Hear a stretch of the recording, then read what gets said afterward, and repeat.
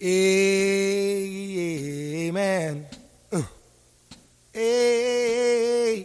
Amen.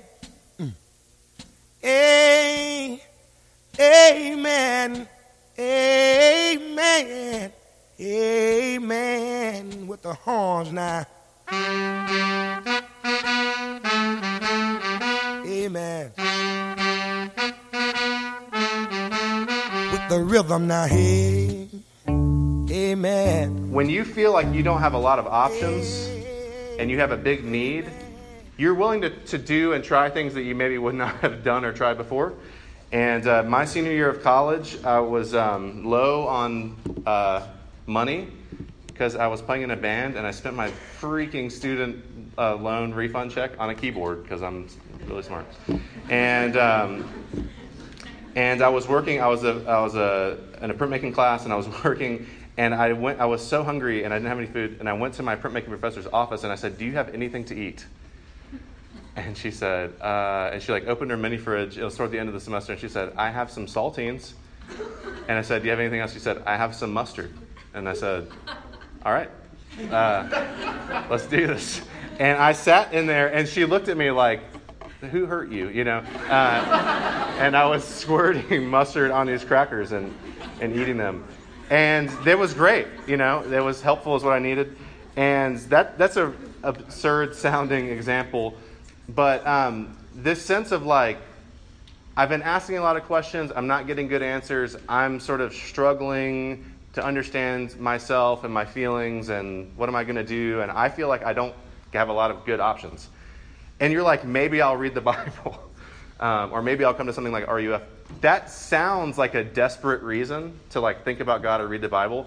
But actually in the Bible, that's one of the best reasons that people have for finding God and exploring God. So if you're here tonight and you're like, I don't know, this seems a little bit out there, but I feel like I have a need. That's actually a great place to be. And actually, I think the Bible will tell us that that's the best place to be, to come and to receive a word from God. So we're going to read the passage that's there. It's written in your handout. It's from a book called Ephesians. Ephesians is a letter that was written by a guy named Paul, or the Apostle Paul. You may have heard him called St. Paul. And he's writing to a church. This is the very, very, very beginning of the church, a couple of decades after Jesus had lived and died and was raised. And there's this church in this big city, and it's full of all these people that don't like each other. And they're trying to figure out how to live together in love. And Paul writes them this letter. And this is what he says in chapter 3. He's just talked about all these things that God has done and to give us new life and to make the church into one. And then he says this, starting in verse 14 of chapter 3. This is the word of God. "For this reason I bow my knees before the Father, from whom every family in heaven and on earth is named, that according to the riches of his glory, he may grant you to be strengthened with power through his Spirit in your inner being, so that Christ may dwell in your hearts through faith, that you, being rooted and grounded in love, may have strength to comprehend with all the saints what is the breadth and length and height and depth, and to know the love of Christ that surpasses knowledge, that you may be filled with all the fullness of God. Now to him who is able to do far more abundantly than all that we ask or think, according to the power at work within us, to him be glory in the church and in Christ Jesus throughout all generations, forever and ever. Amen." I believe this is God's word, so I'm just going to pray quickly and ask for him to meet us in it. Our God, Father, Son, and Spirit, you share this beautiful love amongst yourself. And this passage tells us that you share it with us. And Lord, no matter where we're coming from tonight, we long deeply, more deeply than anything else, to be loved and to know how to love and to participate in love.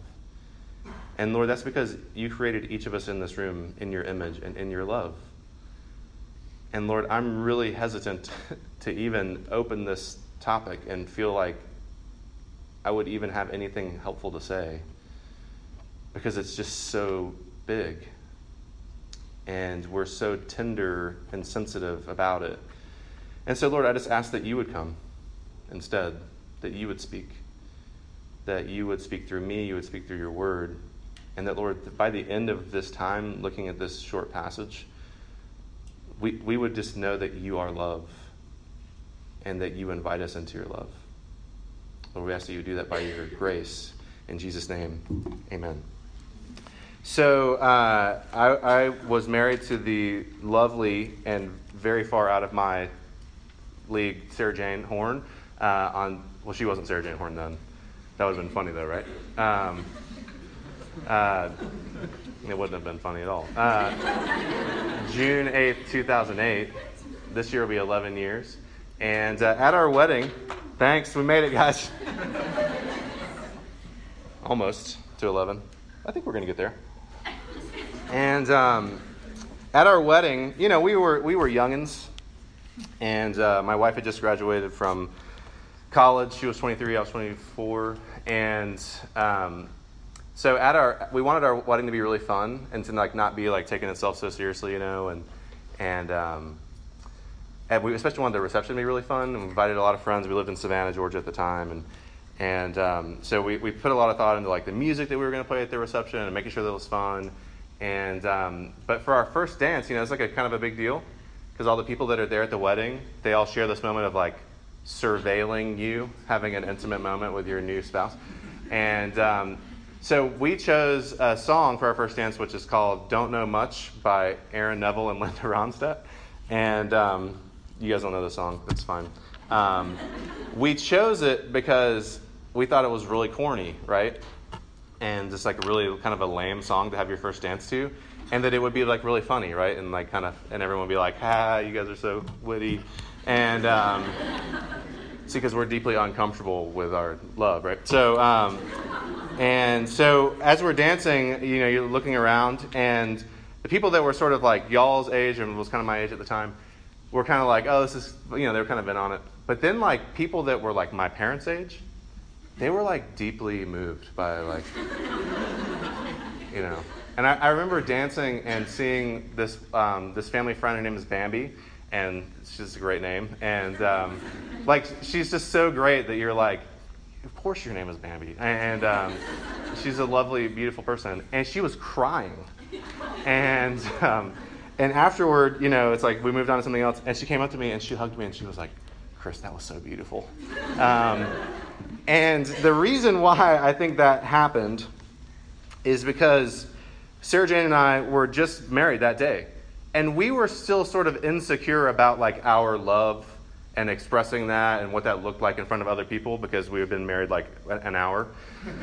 And but Bambi, who has been married to Jonathan for decades by this point, is very deeply invested and comfortable in her own love. And with the concept of love and being loved. And so she could hear this corny song and be like, this is beautiful. And she could celebrate and delight in that. And this passage that we just read is about God's love. And the scripture actually says that God is love. Not that love is God, so we don't get it backwards. But God is love. He's not just loving, but he actually, a synonym for God would be love. And nobody in this room, no matter how Christian-y you are, no matter how long you've been in the church, nobody in this room is very comfortable with God's love. Some of the people in the room are very comfortable with God's wrath. God is just. He punishes people. He would have punished me, but it was Jesus and, And, yeah, that's right. And that's good, right? God does have justice. But very few of us are comfortable with God's love. I think part of it is because of what Paul says in this passage, that the love of Christ surpasses knowledge. But I think that when we start to talk about, hey, everyone in this room, God loves you deeply and longs to be near you. Not just give you good things to bless you, but the deepest desire of God's heart really is to gather you close to himself and be with you. And he doesn't care about all the stuff, right, the issues. He just wants to be close to you. And that he loves you for absolutely no other reason than just the fact that he does. Because he's the only one that can do that. We're pretty uncomfortable with that, and it's challenging for us to grasp. And I think there's a couple of reasons for that. And what I want to do, just as we look at this passage for a few minutes, is to sort of unpack together why it might be challenging for us to embrace God's love, right?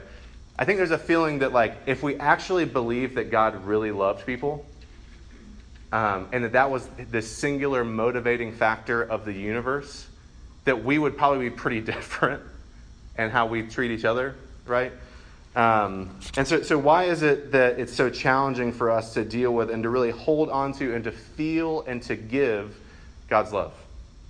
Couple of things. And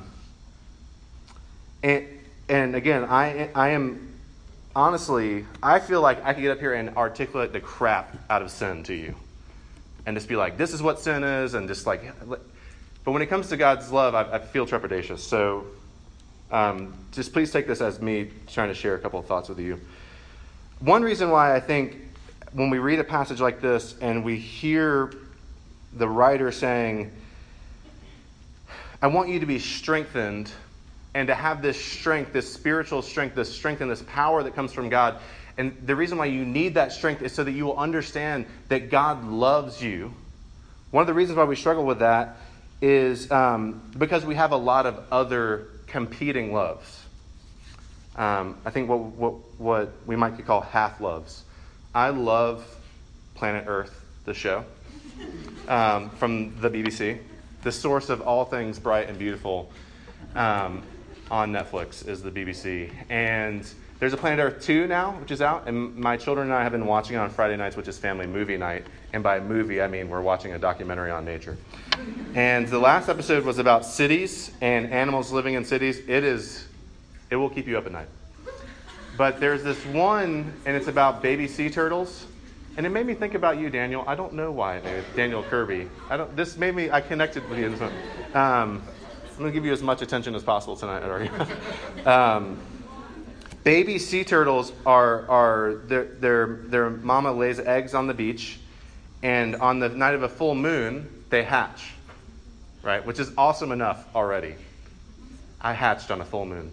And the reason why is because the full moon shines on the ocean, and the baby turtles, when they come out, they're just disorientated, and they move toward the light of the moon, which is shimmering all over the ocean, right?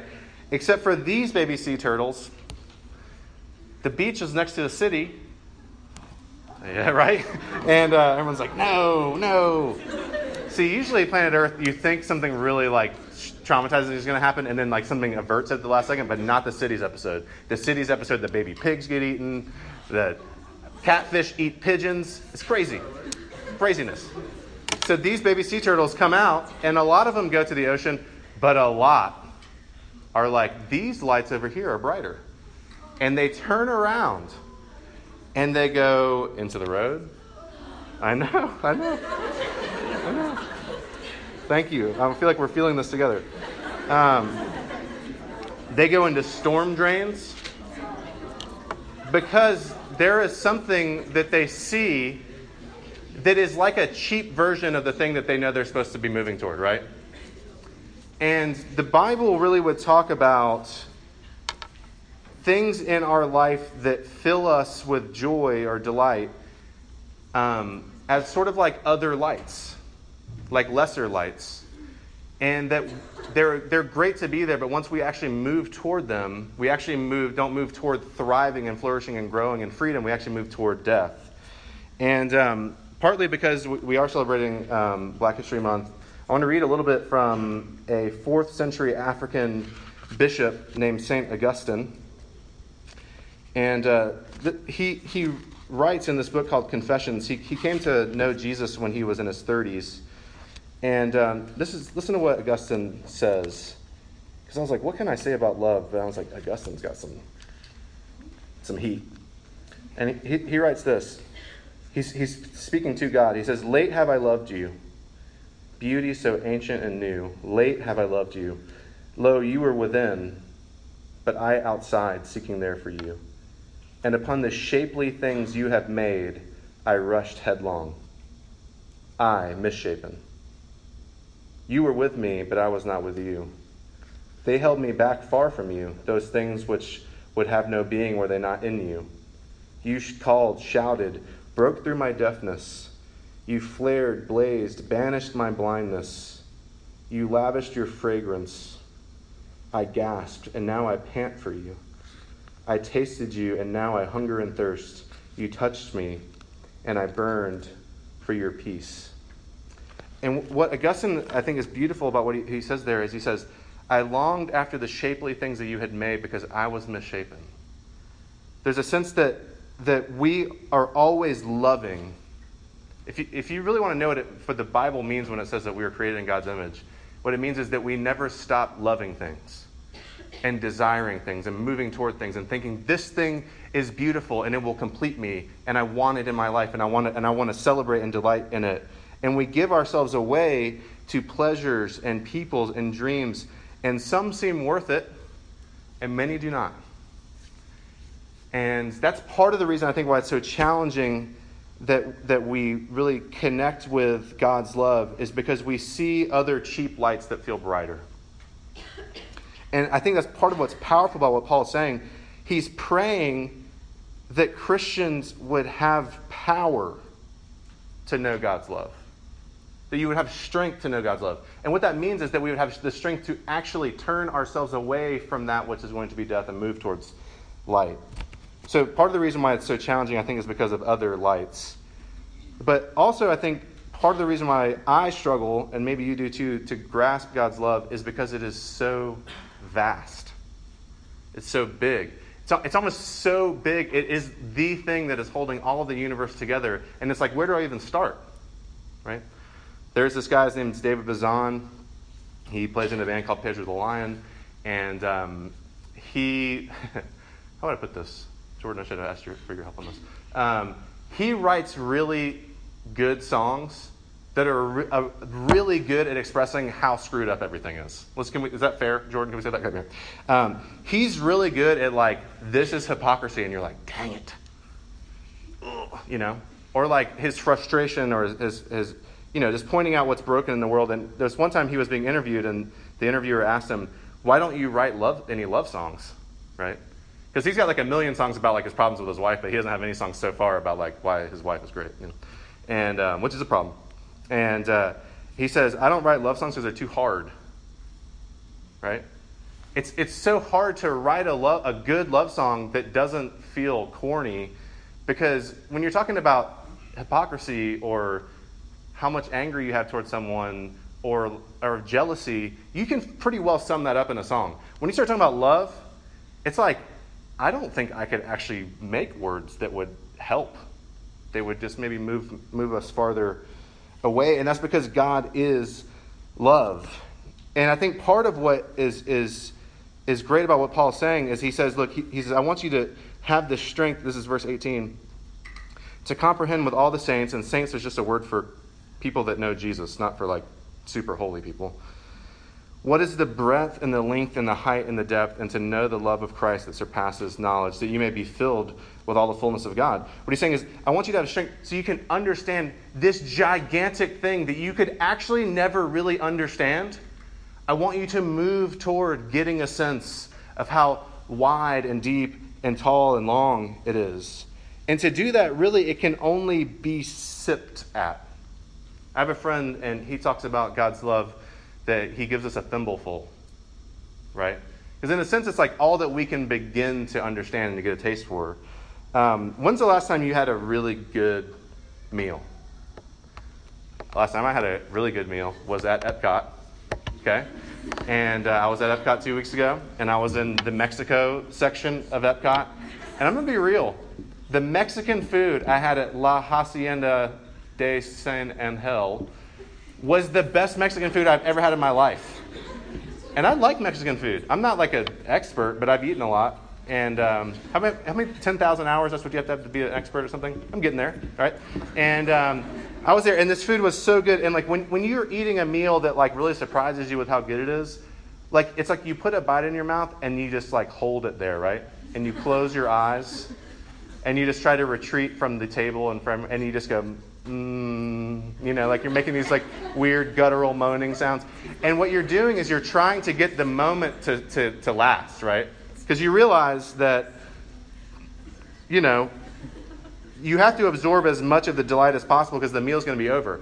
If you just kept eating the meal and eating it and eating it and eating it, eventually it would not be a delightful experience for you anymore, right? You can only begin to get tastes of it. And in a sense, that is how God expresses his love to us. And I think some of us are like, I want to know God, I'm trying to know God, and I'm just not feeling it that often.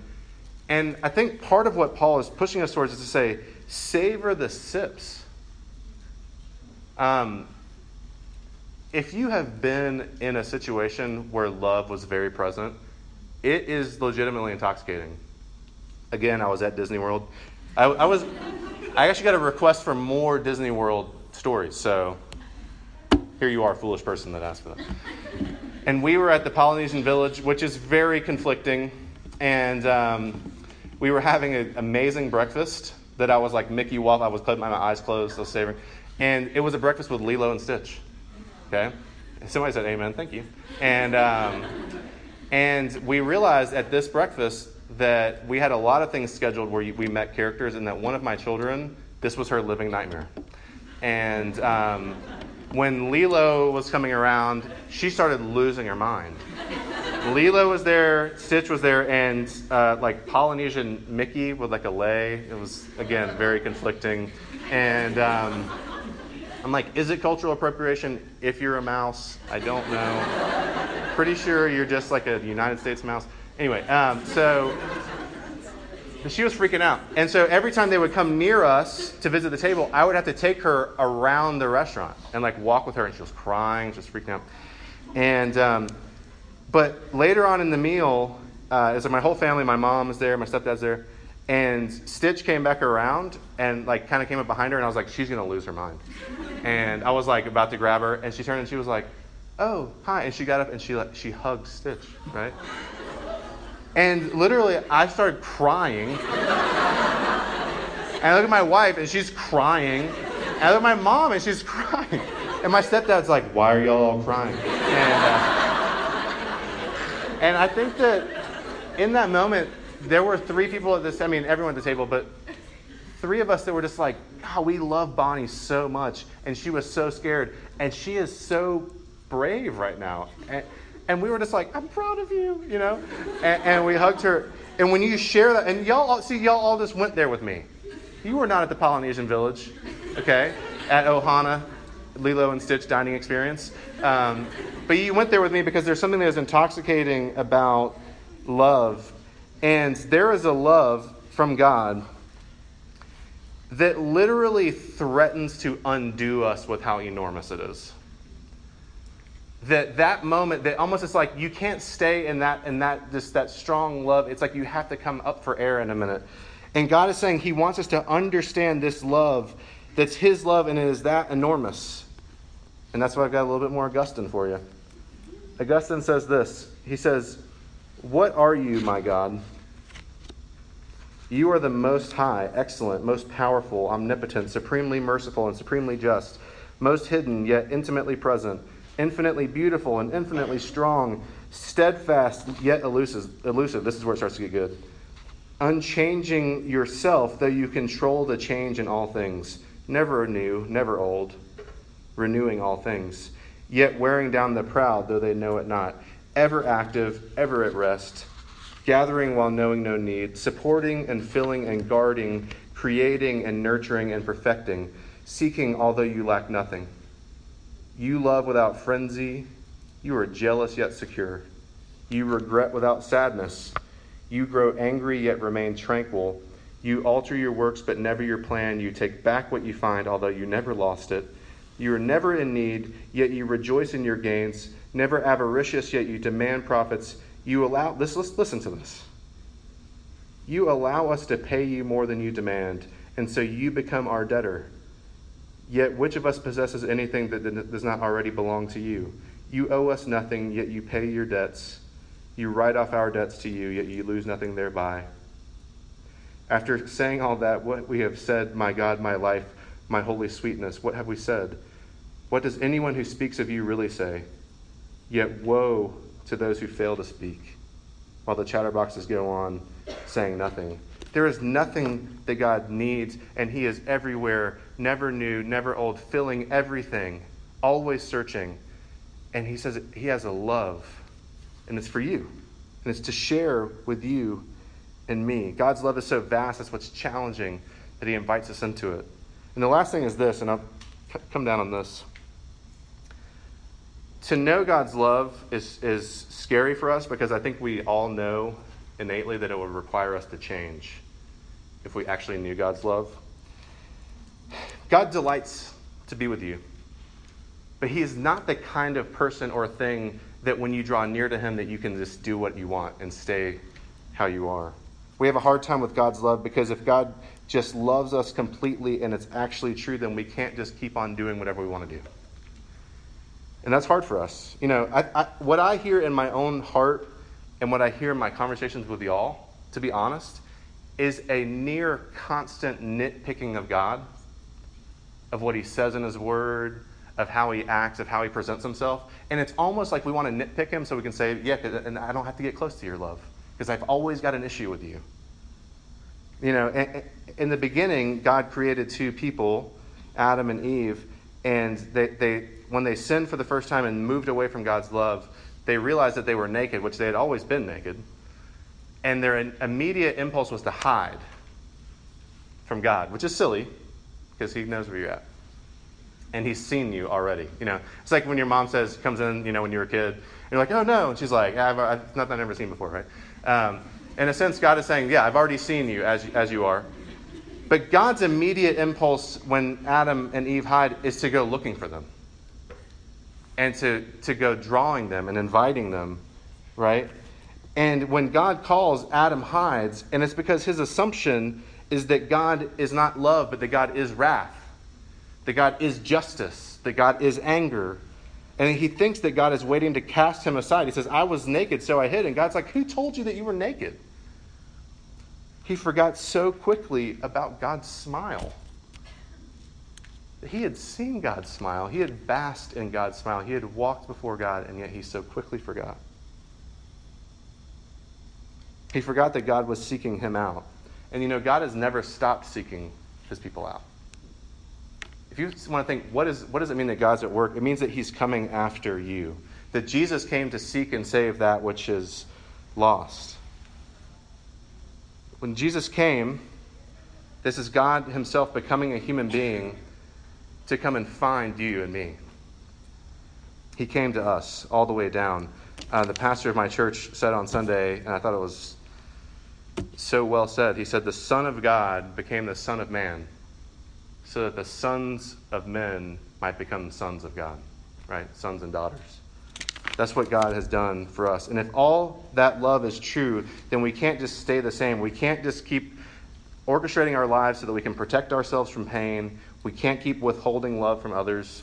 We can't just keep doing whatever we want. And we can't keep being petty because we're like, he's not petty.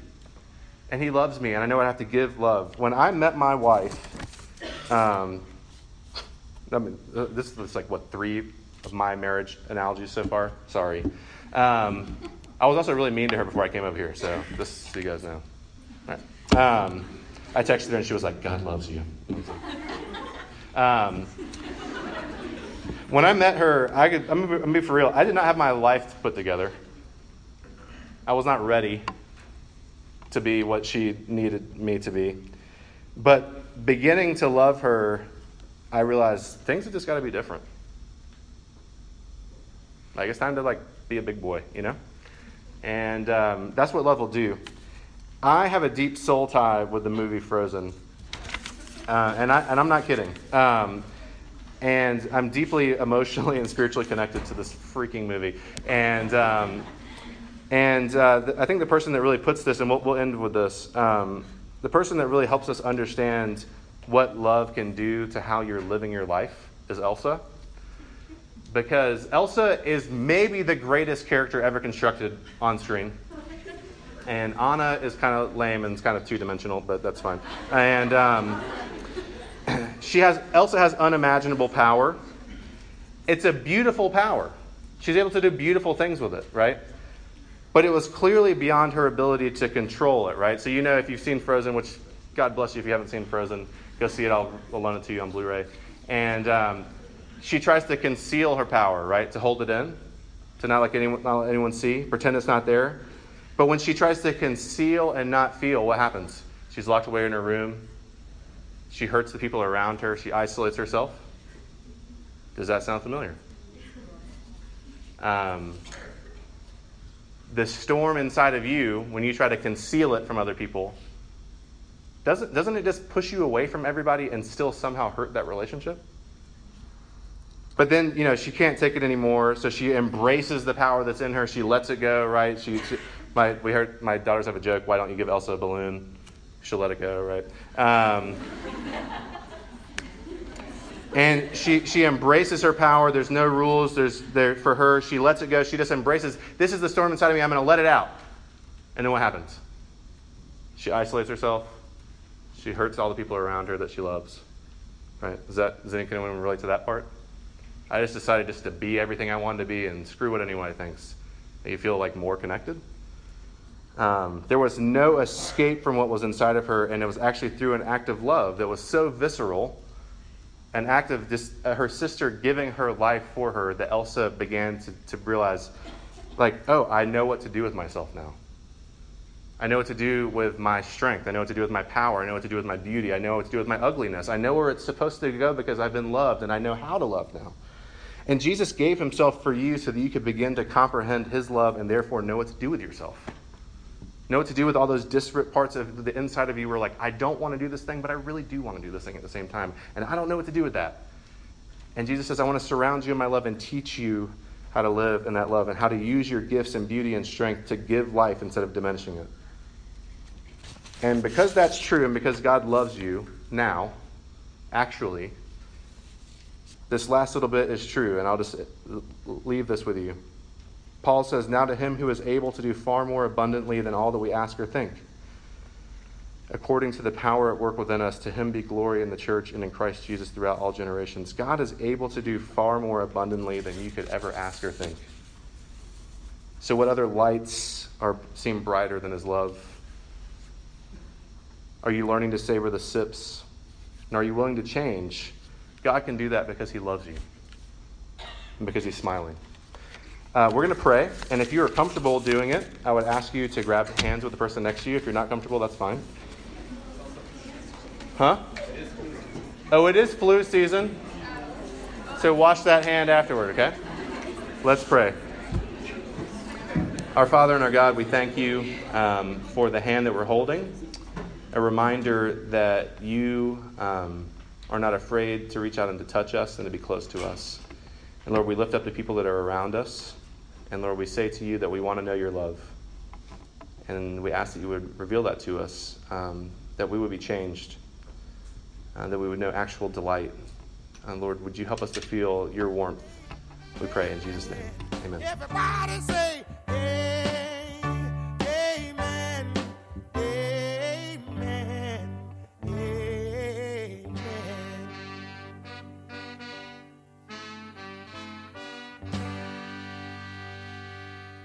Amen.